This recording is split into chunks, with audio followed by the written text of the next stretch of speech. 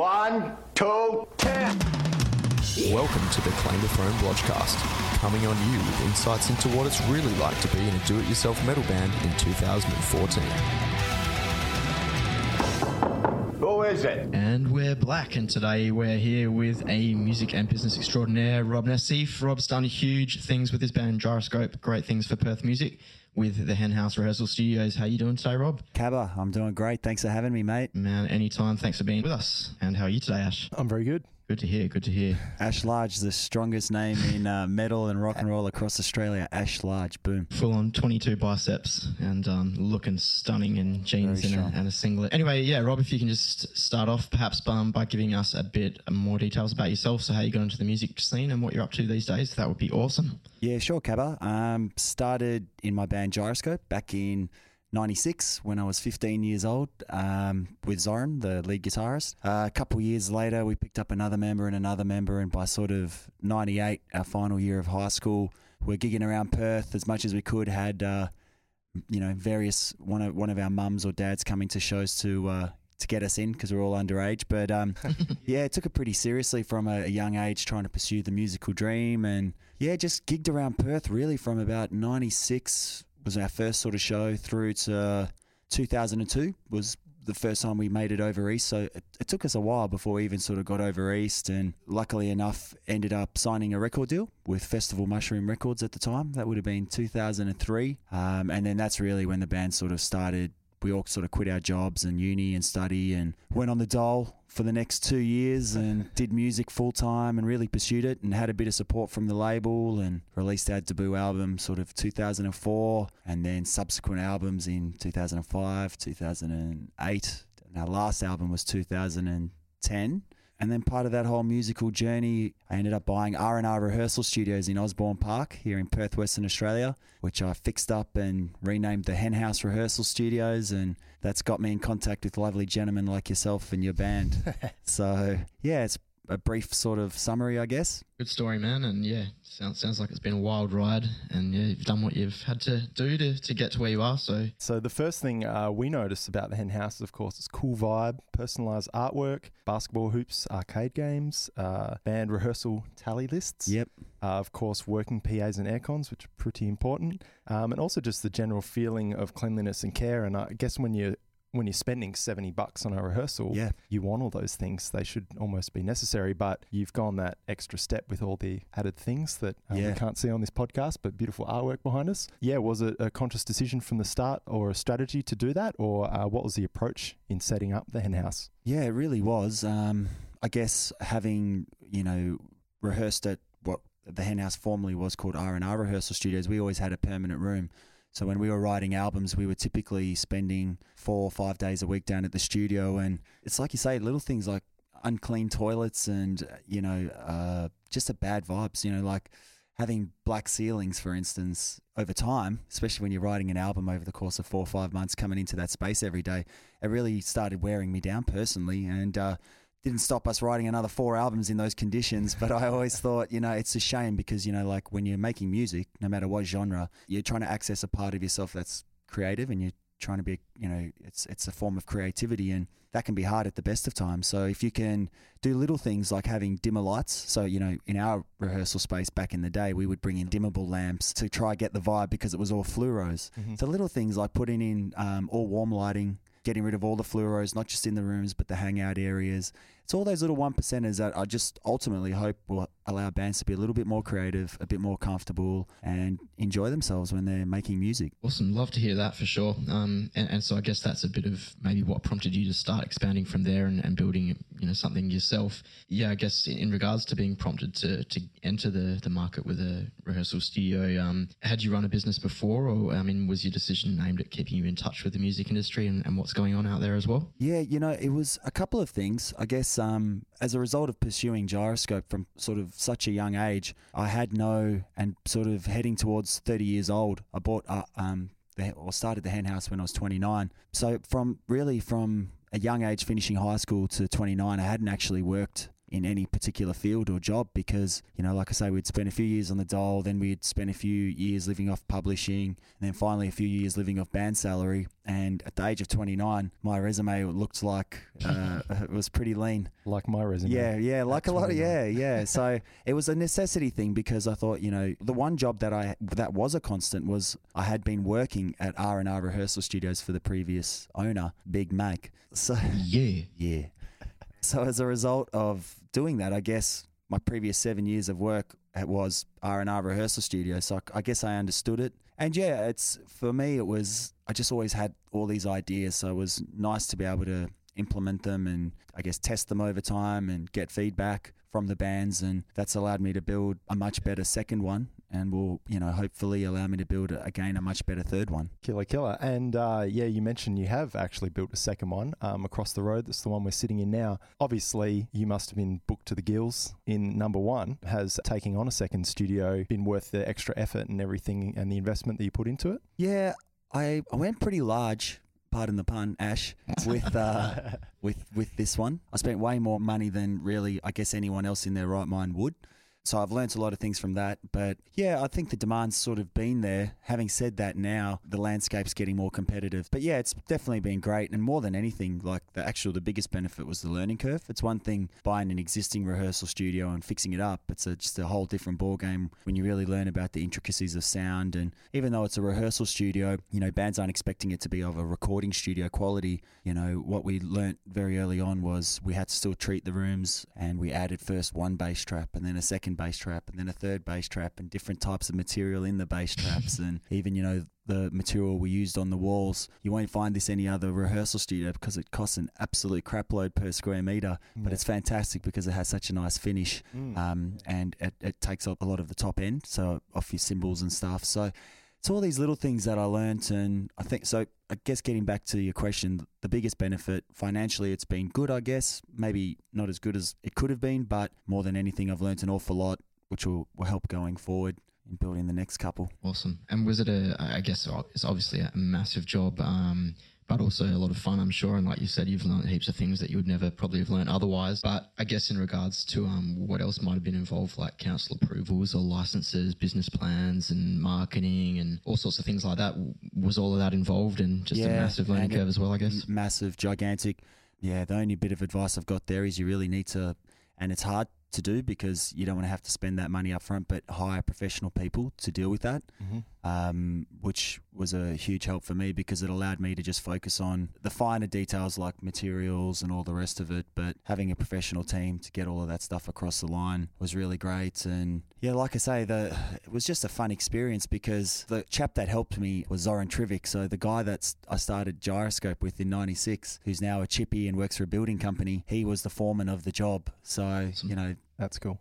My buddy that we made all this music together and had this incredible journey with Gyroscope was in here being my right-hand man, leading the way to build this thing. So that was cool as well. Yeah, it's cool. Drawing on the scene. When Cabra and I first started out in bands, I'm sure it was exactly the same with you, as you've mentioned. You know, the rehearsal room in general, no matter where you jammed, was just a place it was like a beehive of activity. And you'd go down there not only to just jam, but to hang out and meet people, network, promote your band with the posters on the walls. Yep. And just even as a musician, I mean, I'm largely a member of Claim the Throne because we used to jam together, you know, when I was in other bands, and Cabba saw what I could do. Yeah. I liked what they did. And, you know, it's kind of that place to meet in between the gigs of the weekend. Absolutely, yeah. So now that people are starting to push into their homes, maybe not jamming so much because they've got studio gear, they can demo at home. It seems like there's a great culture happening here. And I mean, what do you think the state of the actual rehearsal culture is these days? Yeah, it can still be a lot better. And I really want to start focusing more on that community aspect. You know, we have the Hen House Wall of Fame here with 50 rehearsals, 100, 150, 200. And then albums that were written at the Hen House needs to go up there as well. And as well as international and national bands. And it's just a spot where young bands or all bands can come through and just see, you know, they see that Carnival's rehearsed here 200 plus times and they see that Sound Awake was written here. And it's kind of like, it also just makes it real that there's bands that have come here before you doing exactly what you're doing, going into that room, there's 4 walls, there's a PA system, and they're writing songs that they never existed before that jam started. And that one song, in many cases, can be the song that propels your band to, firstly, national touring, international touring. And I guess that's the thing, like I've, always tried to get across with the bands is, with Gyroscope, when we started the band, we started and learnt our instruments as we went along. We learnt how to songwrite as we went along. And it was just really sheer hard work, determination over a very long period of time that got us there. And so the message I'm always trying to reinforce with the young bands is, and by having like the wall of fame, is that, at the end of the day, if you look at all the bands that have done 200 plus rehearsals here, all of them are doing pretty good things as far as touring or within their scene. So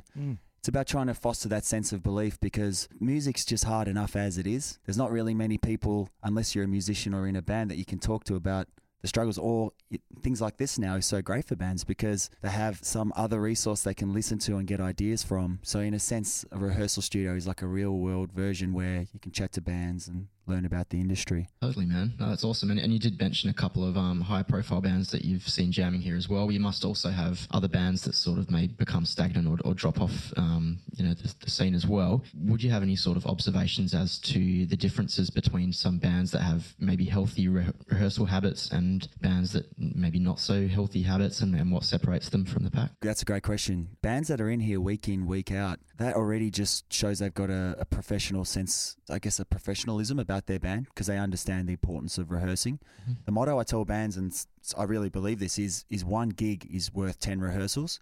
So my whole mentality is bands need to be playing lots of gigs. More gigs, more gigs, more gigs. Even though it's Perth and there's a tendency to not want to overplay in Perth, I actually go the other way and I say, I want you to overplay in Perth. Play as much as you can, overplay it to death, but get good at your craft, get amazing. And if you're playing all those gigs, sure, you're going to be rehearsing week in, week out. I was chatting to a friend of mine who was in a band in the early 2000s we used to play with a lot called Time's Up, and we were having a chat and we were listening to his old EP, and I was like, mate, this EP is pretty damn good. I forgot how good this was. But I remember at the time, these guys, along with Gyroscope, along with a bunch of other bands at the time, we all rehearsed twice a week without fail. It was like we all did like a Tuesday, Wednesday down here at R&R. I don't see as much of that anymore. And I guess it depends how serious you want to take your music, because not everyone's in it to try and become a national touring act or make a living from music. But I think the bands that seem to go places are the ones that are constantly rehearsing, number one.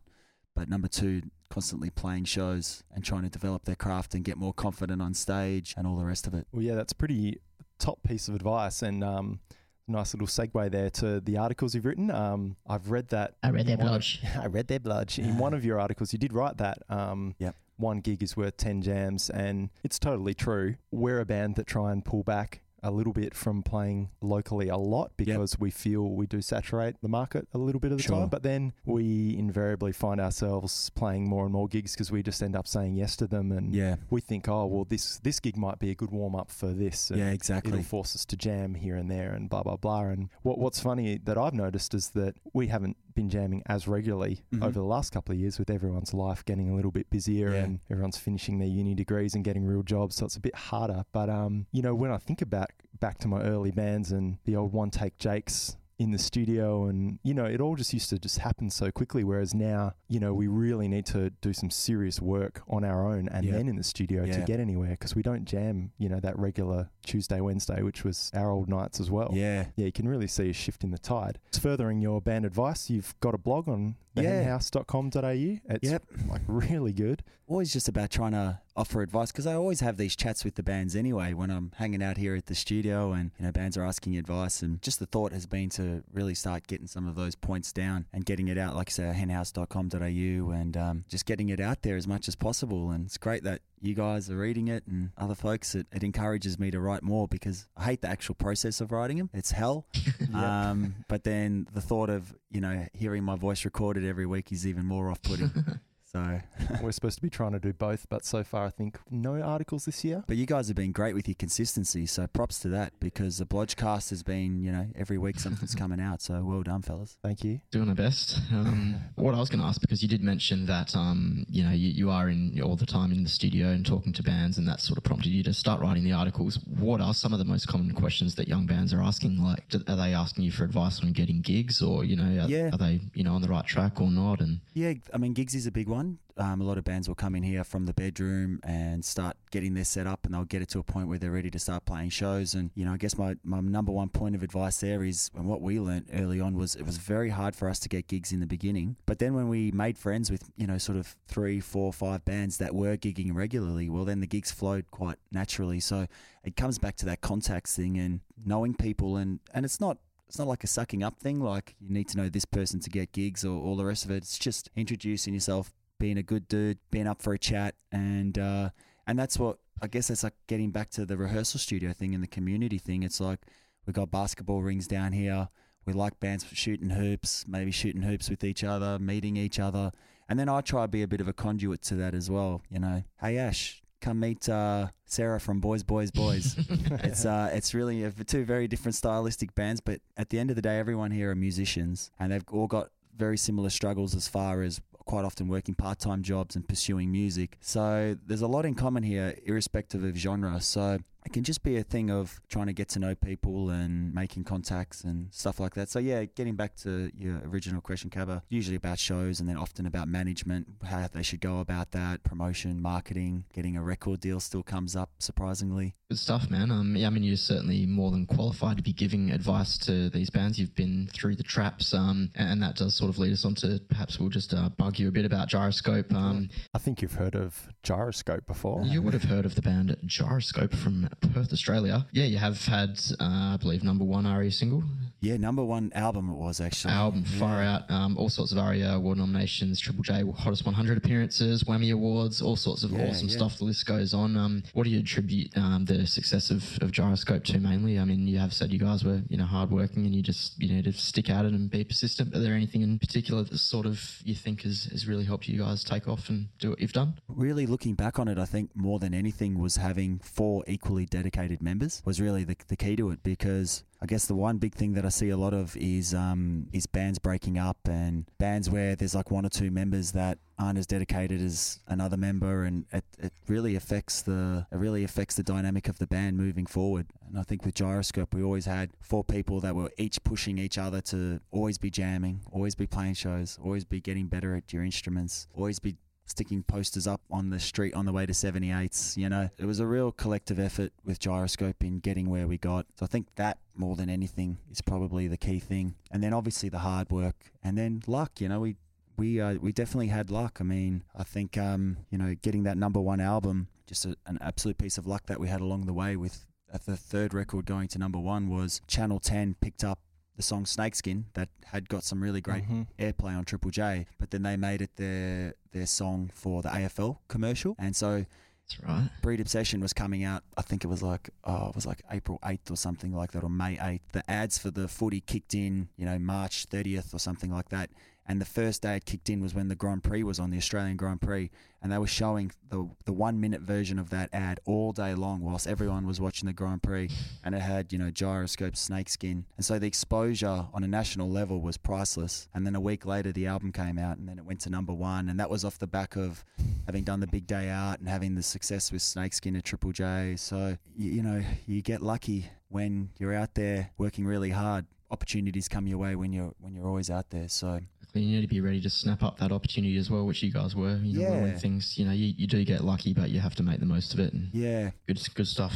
Yeah, I remember that time period quite well, because every time a Perth band, especially in the last decade, hell of a lot of Perth bands they used to think something was in the water over here. I know, and, there was quite a run, wasn't there? Yeah, it's quite amazing. And I remember being at work, and Fast Girl used to come on all the time at Triple J at work. So when those AFL ads started, I was like, hang on a minute, what's happening here? Yeah. Like, you guys had really busted through, and you really started establishing yourselves as a big domestic headlining band. And I thought, well, there you go, there's another one from Perth, ready to go.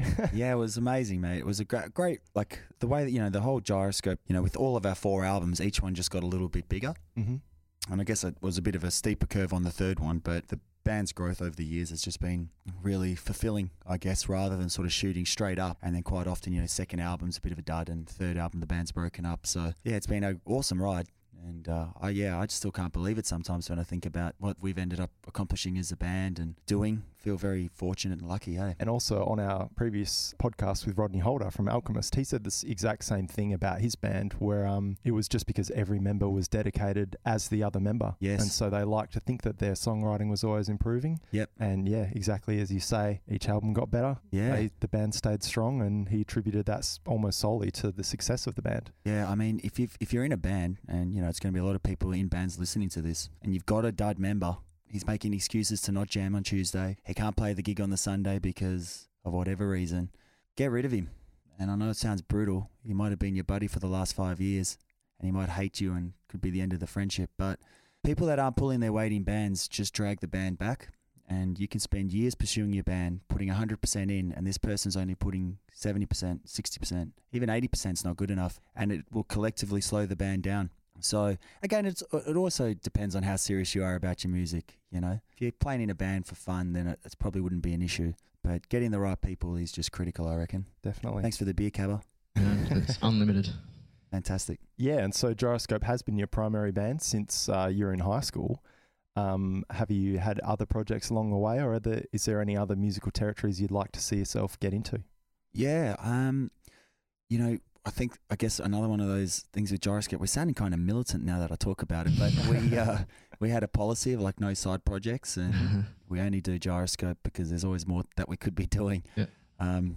But so I've only ever played in Gyroscope. I've been lucky enough to fill in a couple of times on tours. A couple of bands that have had a drumming member go down, I was able to fill in. But yeah, now with the band, sort of there's a couple of the boys have got kids, and with the band sort of being on the back burner a bit, and especially being down here at the studio, I do want to start playing with different musicians and even different styles, trying a few different things. I don't think I'm quite up to metal standards and double kicks or anything, Ash, but just trying a few different things and getting into it, so we'll see. With Gyroscope as well, I guess you guys did smash the international market a little bit as well. How was that for you guys, and what did you get up to overseas? Yeah, it was a funny one with the international. We did start pursuing it, like around our first album and even second album. We did South by Southwest Festival a couple of times in Austin, which was absolutely fantastic. I'd highly recommend it.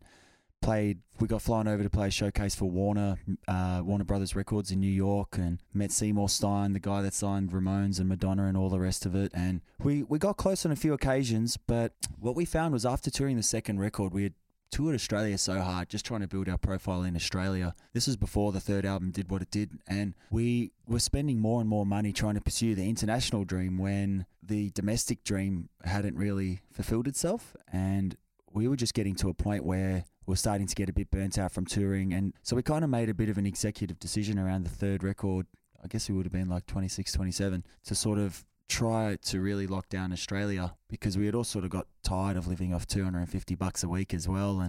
And so, yeah, we stopped spending money pursuing the international thing. We still managed to do we toured South Africa, New Zealand, played shows in the UK. Where we were really lucky with our band was we recorded our second album in LA, our third album in Liverpool and London, and our fourth record in Wales. So we got 2 month stints to be overseas and get that sort of international fix. But we didn't pursue the overseas thing as hard as many bands do these days. For better or worse, it might have been a great move, but at the end of the day, it allowed us to spend a bit more time with our families, as well as, get to a point where we could earn a full-time salary doing the band, which ultimately allowed me to finally buy R&R Studios and do something different. So I was lucky. And I think a lot of people don't really get that. You don't have to be an international super band from Australia. Just, like, what is it, the Vines or Jet or whatever, they just took off and that was it. And they rarely played shows in Australia. But that's not to say they did really well financially or anything good came of it. It just mean they work their asses off trying to just break the market. Yeah, and it's expensive, hey? I mean, It's been good the last few years with the Aussie dollar being what it is, but if we're going back to sort of 2004, 5, 6, 7, when we were looking at and were doing some of these trips, the Aussie dollar to the US was like, one Aussie dollar was like 65 cents US, whereas for a while there it was 1 to 1. So even just that point of view, and friends bands like the Butterfly Effect went and spent, a month, 6 weeks doing Germany. They lost so much money that they could have all put deposits down on houses. So it's a tough one, and bands pursue it and they do it, and some have incredible success and they carve out a market. Parkway Drive is a great example. I sit down with their manager, Graham Nixon, all the time whenever we are in the same town. And, they invested a lot of money overseas, but they're selling out shows in Istanbul of 1,500 people. They're selling out places in Russia, Indonesia, United Arab Emirates. It's actually crazy. Kenya, why not? Swaziland. And so it can be done. And I mean, Parkway Drive is an example of a band that's obviously not getting radio play to a great degree, but they've been able to do well and make money and have a living and do what they love. So it can be done. Yeah, no, it's funny. Parkway Drive always get mentioned on, a good few interviews that we've done as well. They're always one of those bands that people recognise as hard workers and have really dominated, the whole worldwide scene. So yeah, props to them for sure as well. You did mention a bit of about some international recording you guys did as well. I believe the Cohesion album was recorded at Rockfield with Gil Norton. What prompted you guys to do that and to go abroad as well, and how was it? Yeah, so with the last record was pretty crazy. So Gil Norton had always been on our radar as a favourite producer for us. Obviously, his work with the Pixies, first of all, did the 3 best Pixies albums in our opinions, including Doolittle, and then his work with Foo Fighters. Colour and the Shape was a hugely influential album for the 4 Little Groms in Gyro back in the day, and we just loved his production. We always thought he'd be great.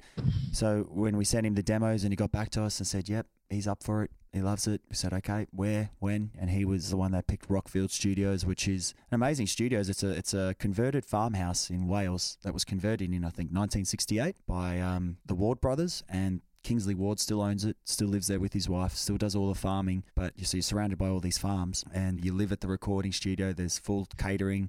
So there's a lovely lady that cooks you breakfast, lunch, dinner. Yeah. And it's the same studio where Queen wrote Bohemian Rhapsody.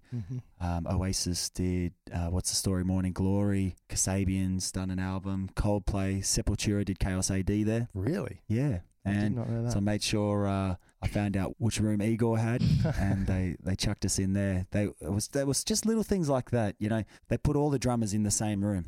So Roger Taylor, his room, Igor, all the drummers always stayed in the one same room. And it's just little cool things like that. You think, man, I'm sleeping in the bed where, Queen's drummer, Sepultura's drummer have stayed in the same room. It's over the years and the history, and it feeds into this sense of purpose that you're there. So great experience and working with a great producer. And we were there for 8 weeks, I think. And yeah, couldn't be happier, really. It was pretty amazing. Yeah, with the turning tides in the the recording industry, and with the money's not there and advances and all these kind of things, is there something to be said? We push DIY stuff. We did our last album DIY, and we've been pushing there, of course, tracking in these very rooms. And there is still this thing where I still want to go to a studio and just want to do that and just have the time and breathe and be somewhere else. And I mean, what have you got to say about that? If you were to do a new album these days, how would you approach that? Great question. To be honest, I think if I was a new band starting out, I think it's not really feasible to go spend that sort of money. We were in a unique situation where all 4 of our albums came out on major labels. Firstly with Festival Mushroom, which then got bought out by Warner's, and then we actually finished our record deal with our 3 albums, and then we signed a new record deal with Universal. So we always had funding to do albums, and by the time we got to our 4th album, I mean, we were so far in the hole with money we owed the labels that we were never. It just the idea of spending another $150,000 on an album, it just didn't bother us because we weren't fronting it. We knew it was only coming out of CD sales, wasn't coming out of live shows or merchandise. So we really were happy to do it, but that wouldn't be my recommendation for most bands. I think in this day and age, even compared to 10 years ago, even compared to 2004, the quality of music you can get for so much less money, it's just incredible, I mean, I listen to the Claim the Throne record, and knowing that some of the drums was done here, and I mean, it sounds phenomenal, blows my mind. And knowing that you guys recorded huge chunks of it with Al, it's incredible, and it shows you what you can get these days. Whereas 10 years ago, you couldn't really get that. You had to spend a bit more money 10 years ago, and 15 and 20 years ago, you had to spend more money again. But we've sort of come to that point now with computing power and Pro Tools and all the rest of it, where it sounds pretty damn awesome. That's the very same thing we're recording this podcast with too. So look, I mean, if you ever find yourself in that situation where you can do it, and it's very rare because labels aren't spending that money anymore, and getting signed is hard enough. And, you know, we were just very lucky, I think. Sweet. Go, Rob. That's good to hear. Fucking good story. We'll move on a bit. Just keep going. Yeah. You did mention before about the whole Channel 10 thing, which was a bit of a high point for you guys. But you do seem like a fairly savvy marketing guru with both Gyroscope and the Hen House. What sort of tactics and things have you found to work out for you guys in the past? I guess with Gyroscope, physical things, online things. What do you think are best, most productive things and way bands should be thinking about it?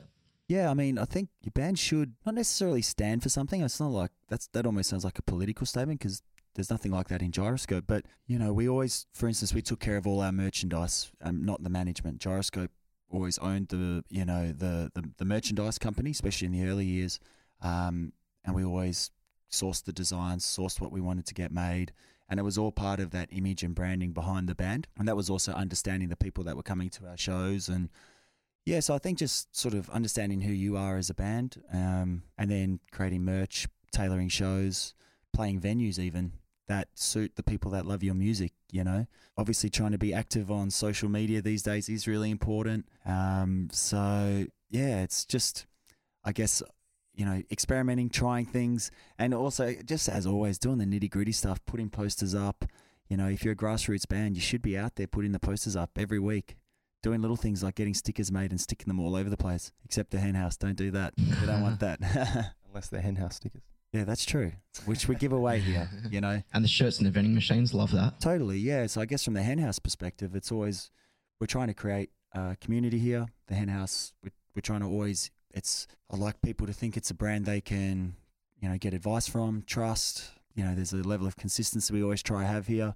You know, whenever you walk into a room at the Hen House, every lead is always coiled in a particular way. We try to have the mics, leads and stands at the same height. It's really little things that people probably might not even notice, but it's just there's a level of consistency. So every room kind of looks the same with a different mural. So that's, if we can't put you in your normal room and we put you in a different one, it still feels the same. So it's all those little it's things. Like a hotel or something, you know, they've got those same way they turn the beds down or whatever. Well, it's like for me, it's like the McDonald's analogy of, you know, if I go get a cheeseburger in Girraween, it'll taste the same as one that I get in Beijing, China, you know, so. There's a Macca's in Girraween? There might not be, but there'll be one close to it, that's for sure. Will there be one there soon? Yeah. That's for sure. Well, man, that's phenomenal advice. Love it. And really know your target market as well, and you know, aim to please people. And we did touch on the internet as well. But how do you see it as a platform these days in regards to marketing? Obviously the emergence of social media has completely changed the game plan for musicians. Do you think it's essential for bands to be taking advantage of that, or do they need a healthy balance of online as well as traditional sort of methods as well? Yeah, the healthy balance definitely. Trying to run your whole entire existence off social media is the wrong way to go about it. And it's also detrimental in some regards. You know, if I go on Triple J Unearthed and I listen to bands that have uploaded a song on Triple J Unearthed or even to their, SoundCloud or band page that they've recorded in the jam room off a Zoom microphone and it sounds like crap, you know, and that's only making your band look bad. It's not, sure, the ease of getting a recording up there is easier than ever before. But then pushing that out to all your friends who will listen to it once, but then they'll think it's a pile of crap. So it's about being smart about it. It's using it. It's not, posting that you're playing down at the Prince of Wales 5 times in one day either. It's about being smart and understanding, how Facebook EdgeRank works and little things like that. And it's, I think anyone in a band can easily educate themselves to all of these things. And even if you own a business, I'm constantly trying to educate myself through listening to podcasts. And it was the same with Gyroscope. It was talking to people, from a very young age, being exposed to, say, for instance, Jebediah's manager, Heath, and just being a little, respectful, but a little grom in his ear, just asking him questions about, how did Jebediah get signed to Murmur Records? And just being inquisitive, I guess, and trying to learn will always hold your band in good stead, I think. Were you the manager, or Gyroscope was self-managed? No. We had a manager that was a friend of the band from very early on in the piece, probably from 99, 2000. And he sort of grew with the band for quite a while there and did a lot of good things with the band. But at a certain point in 2007, we just felt it wasn't really working anymore, and we parted ways with him and did a tour around Australia, met a lot of managers, and settled on Ray Harvey, who is based out of Melbourne. And we really liked Ray. We'd met her a few times. She had managed The Living End from day one, and that was a band that we'd always looked up to, the way they had run their careers. And she still manages us now and still does Living End and Children Collide, 360, Pez. So she's had a great career, and we've obviously learnt a lot of her as well, just about, ethics and the way you run your band as a business, and and try and be successful. She's done great. Cool. What is your advice with hunting for a manager or something like that, and how important is it, or what are the pros, do you think, over DIY management? I think there's actually really only there's not many great managers in Australia, and I think bands are too quick to want to get management, which I can understand, because usually there'll be one person in the band that might take that role, or sometimes two. And it's very hard to detach yourself from then being, songwriting in the band and marketing and doing all the other stuff. So what happens is there can be a lot of tension within the band when a band is self-managed.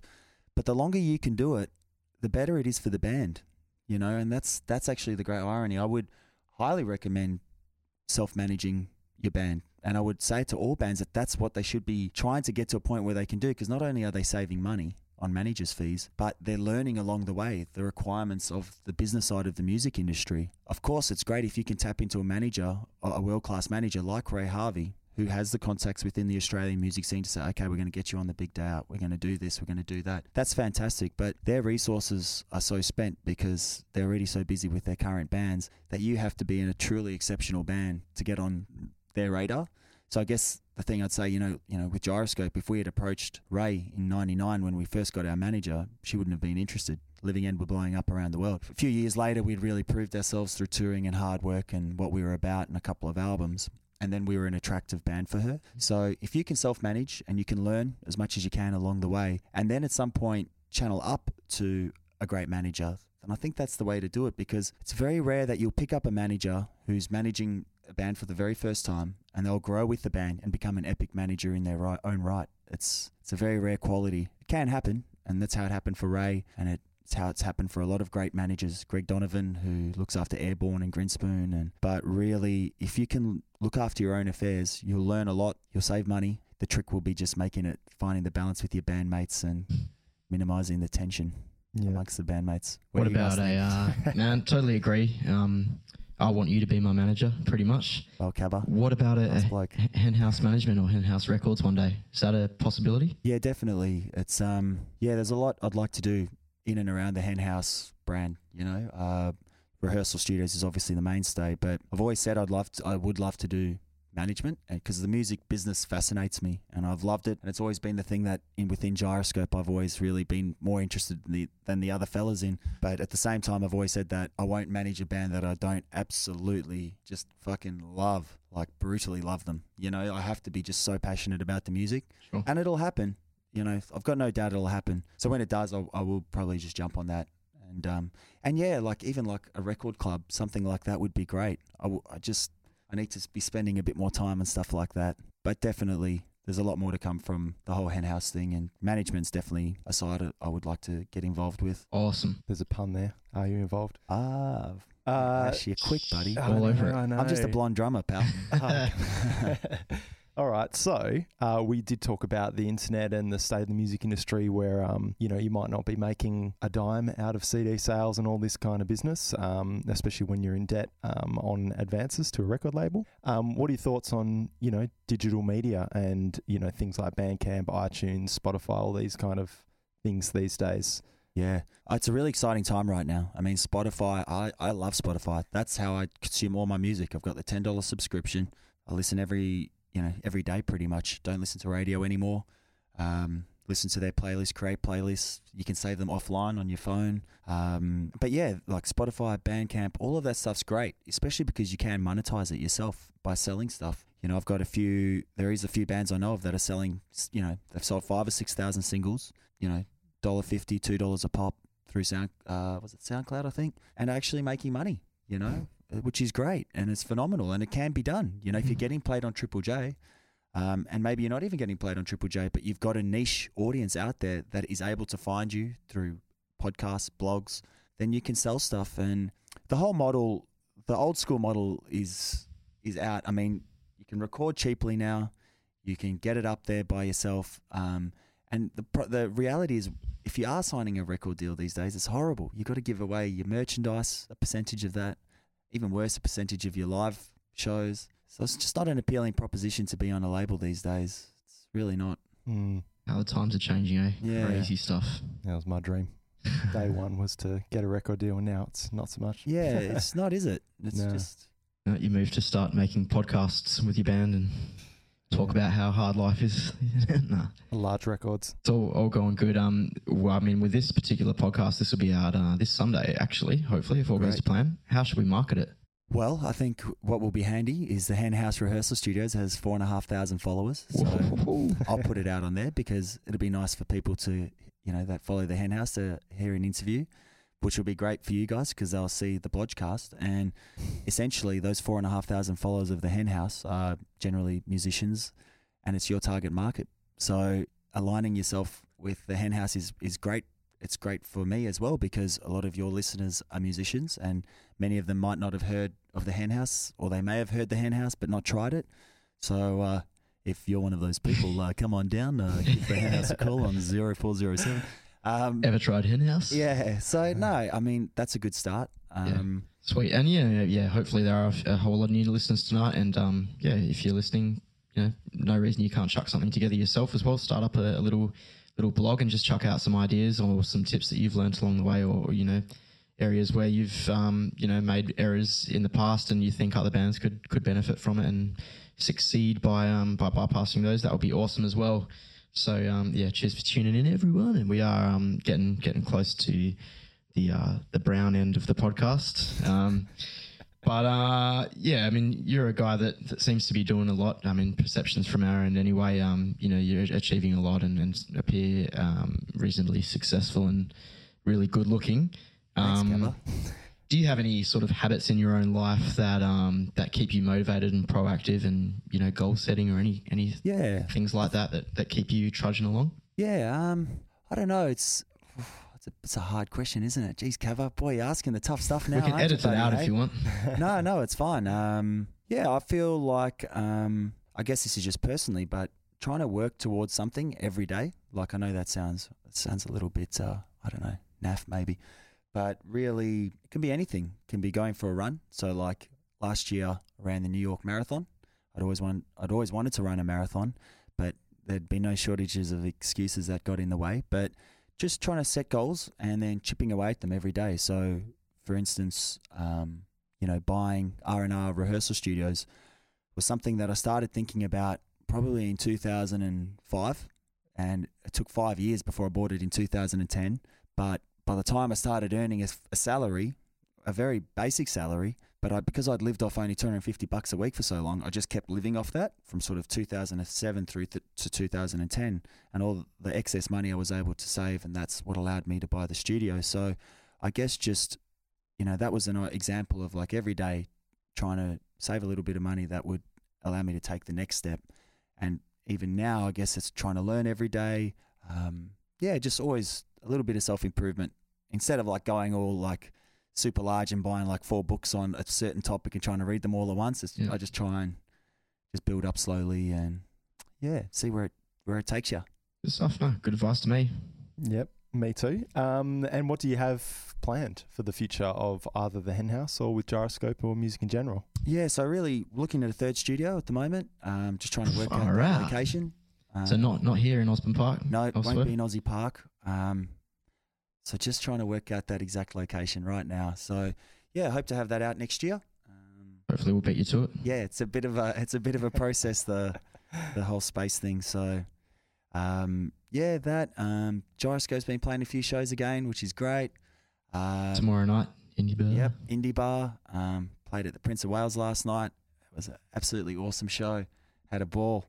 We rocked up and you were asleep, I believe. I was asleep because Mitch, the publican at the Prince of Wales, was an absolute superstar and let us go behind the bar and pour shots and beers and whatever the hell we wanted. That's what you want from a venue. That is what you want from a venue, hey? pulled out the Jaeger. No worries, boys, go nuts. And Sweet. and so I was a little. I wanted to be fresh when you boys arrived. I took a nap on the couch in the band in room 2. And then they walked in on me fast asleep in their room, which was a bit awkward since we've only just really met each other. They only moved in a few weeks ago. Well, But, yeah, maybe they were thinking you were, just waiting for them, being nice. Yeah. Good Welcome. host. Welcome. No, so, yeah, it's should be a busy year, I'd say. Nice. Awesome, man. And what's the best way, I guess, for anyone listening out there to get in touch with you or to find out what you're up to in regards to either Gyroscope or Hen House? Is best to go on the net or Yeah. what's the go? I'm freely throwing my email address out there for bands that want to ask personal questions or get me to listen to something. It's just robnassif@gmail.com, just my name. And then obviously the Hen House Facebook page is a good one, the Gyroscope Facebook page. But yeah, if you want to get real personal and get right in there, robnassif@gmail.com. Maybe I'll flick you an email asking why there isn't a mini ramp in the Studio 1 over there. You want to get That'd be blading. nice, huh? That'd be sweet. great. Yeah. I'm going to ask you probably, I'll email you and ask why there's no bins in the rooms. Yeah, again, we pay people to come in to clean the rooms, which is why they always look so great and clean. And I like the rooms to be kind of minimalistic, and I think a bin would just throw it off. You know, Really, yeah. I'm We've, really funny about stuff. We've like always that. wondered yeah, we've because we talked feel about bad. that. We're like, shit, where do we put our beer No, bottles? it's okay. You can just leave it on the ground. It's okay. Far out. We'll take care of that for you. This is a hotel. We just want you guys to be relaxed, drink your brewskis, have fun, and just make good music. You know, awesome music, which you guys do, and that's why it's so exciting when you tell me that that when a whole bunch of the drums are recorded here, and then I listen to it, and it's kind of makes me feel really proud, you know, because I'm a little part of something awesome that's been created by you guys. So, congrats on the podcast as well, guys. It's thank you awesome. very The much. Shucks, blodge. It's too nice. And I'm forever going to be looking at white ceilings and knowing why they're white and not Yeah. black. Exactly. I want you guys feeling good, not down. Next time we jam somewhere else, which hopefully will never happen, we'll notice the difference. So don't you worry. No, it's great having you guys here. A lot of young bands look up to you guys, especially with what you're doing with the blodge and even what you've done as far as touring, and got your big festival in Indonesia coming up. So Yeah. Sure do. It's going to be good. Next April 27th, next weekend. Brilliant. Jakarta Hammersonic. Jump on a flight. Cool. No, thanks heaps, man. I couldn't agree any more with every single bit of advice that's come out this afternoon. So thanks heaps, and I have no doubt that everyone listening has learnt shitloads as well. And I'd like to think they're going to be rewinding it a few times to get all that super info that you've given as well. So yeah, big props, Mad Dog. You've done heaps of good things, and if you're in Perth, make sure you get down to the Hen House to rehearse. If you don't, you're not very smart. thanks, Kevin. Thanks for being with us, Ash. And check out thehenhouse.com.au. And check out the show notes on claimthethrone.net, and you can find everything you want to know about Rob Nassif and the Hen House and Gyroscope, and all sorts of things about Claim the Throne as well. And we'll be back in about 10 seconds with an outro to this podcast. Thanks, guys. Nice work, Rob. Thanks very much for the interview, and I hope you guys learned a hell of a lot from that. Me and Cabba were pretty happy to chat to Rob. We've been talking about doing this for quite a while. It's nice to actually get that one done. Quite a lot of useful information in there for bands and for business-minded people alike. As mentioned earlier in the interview, we are off to Indonesia for Hammersonic Metal Festival, so maybe we might not have a podcast ready for you next week, but we will endure to get you one the week after, and perhaps it will be a Hammersonic wrap-up, but we will never know until it happens. So in the meantime, check out some Claim the Throne and get across to Hammersonic with Cone Smash 9000 if you can do so. See you later.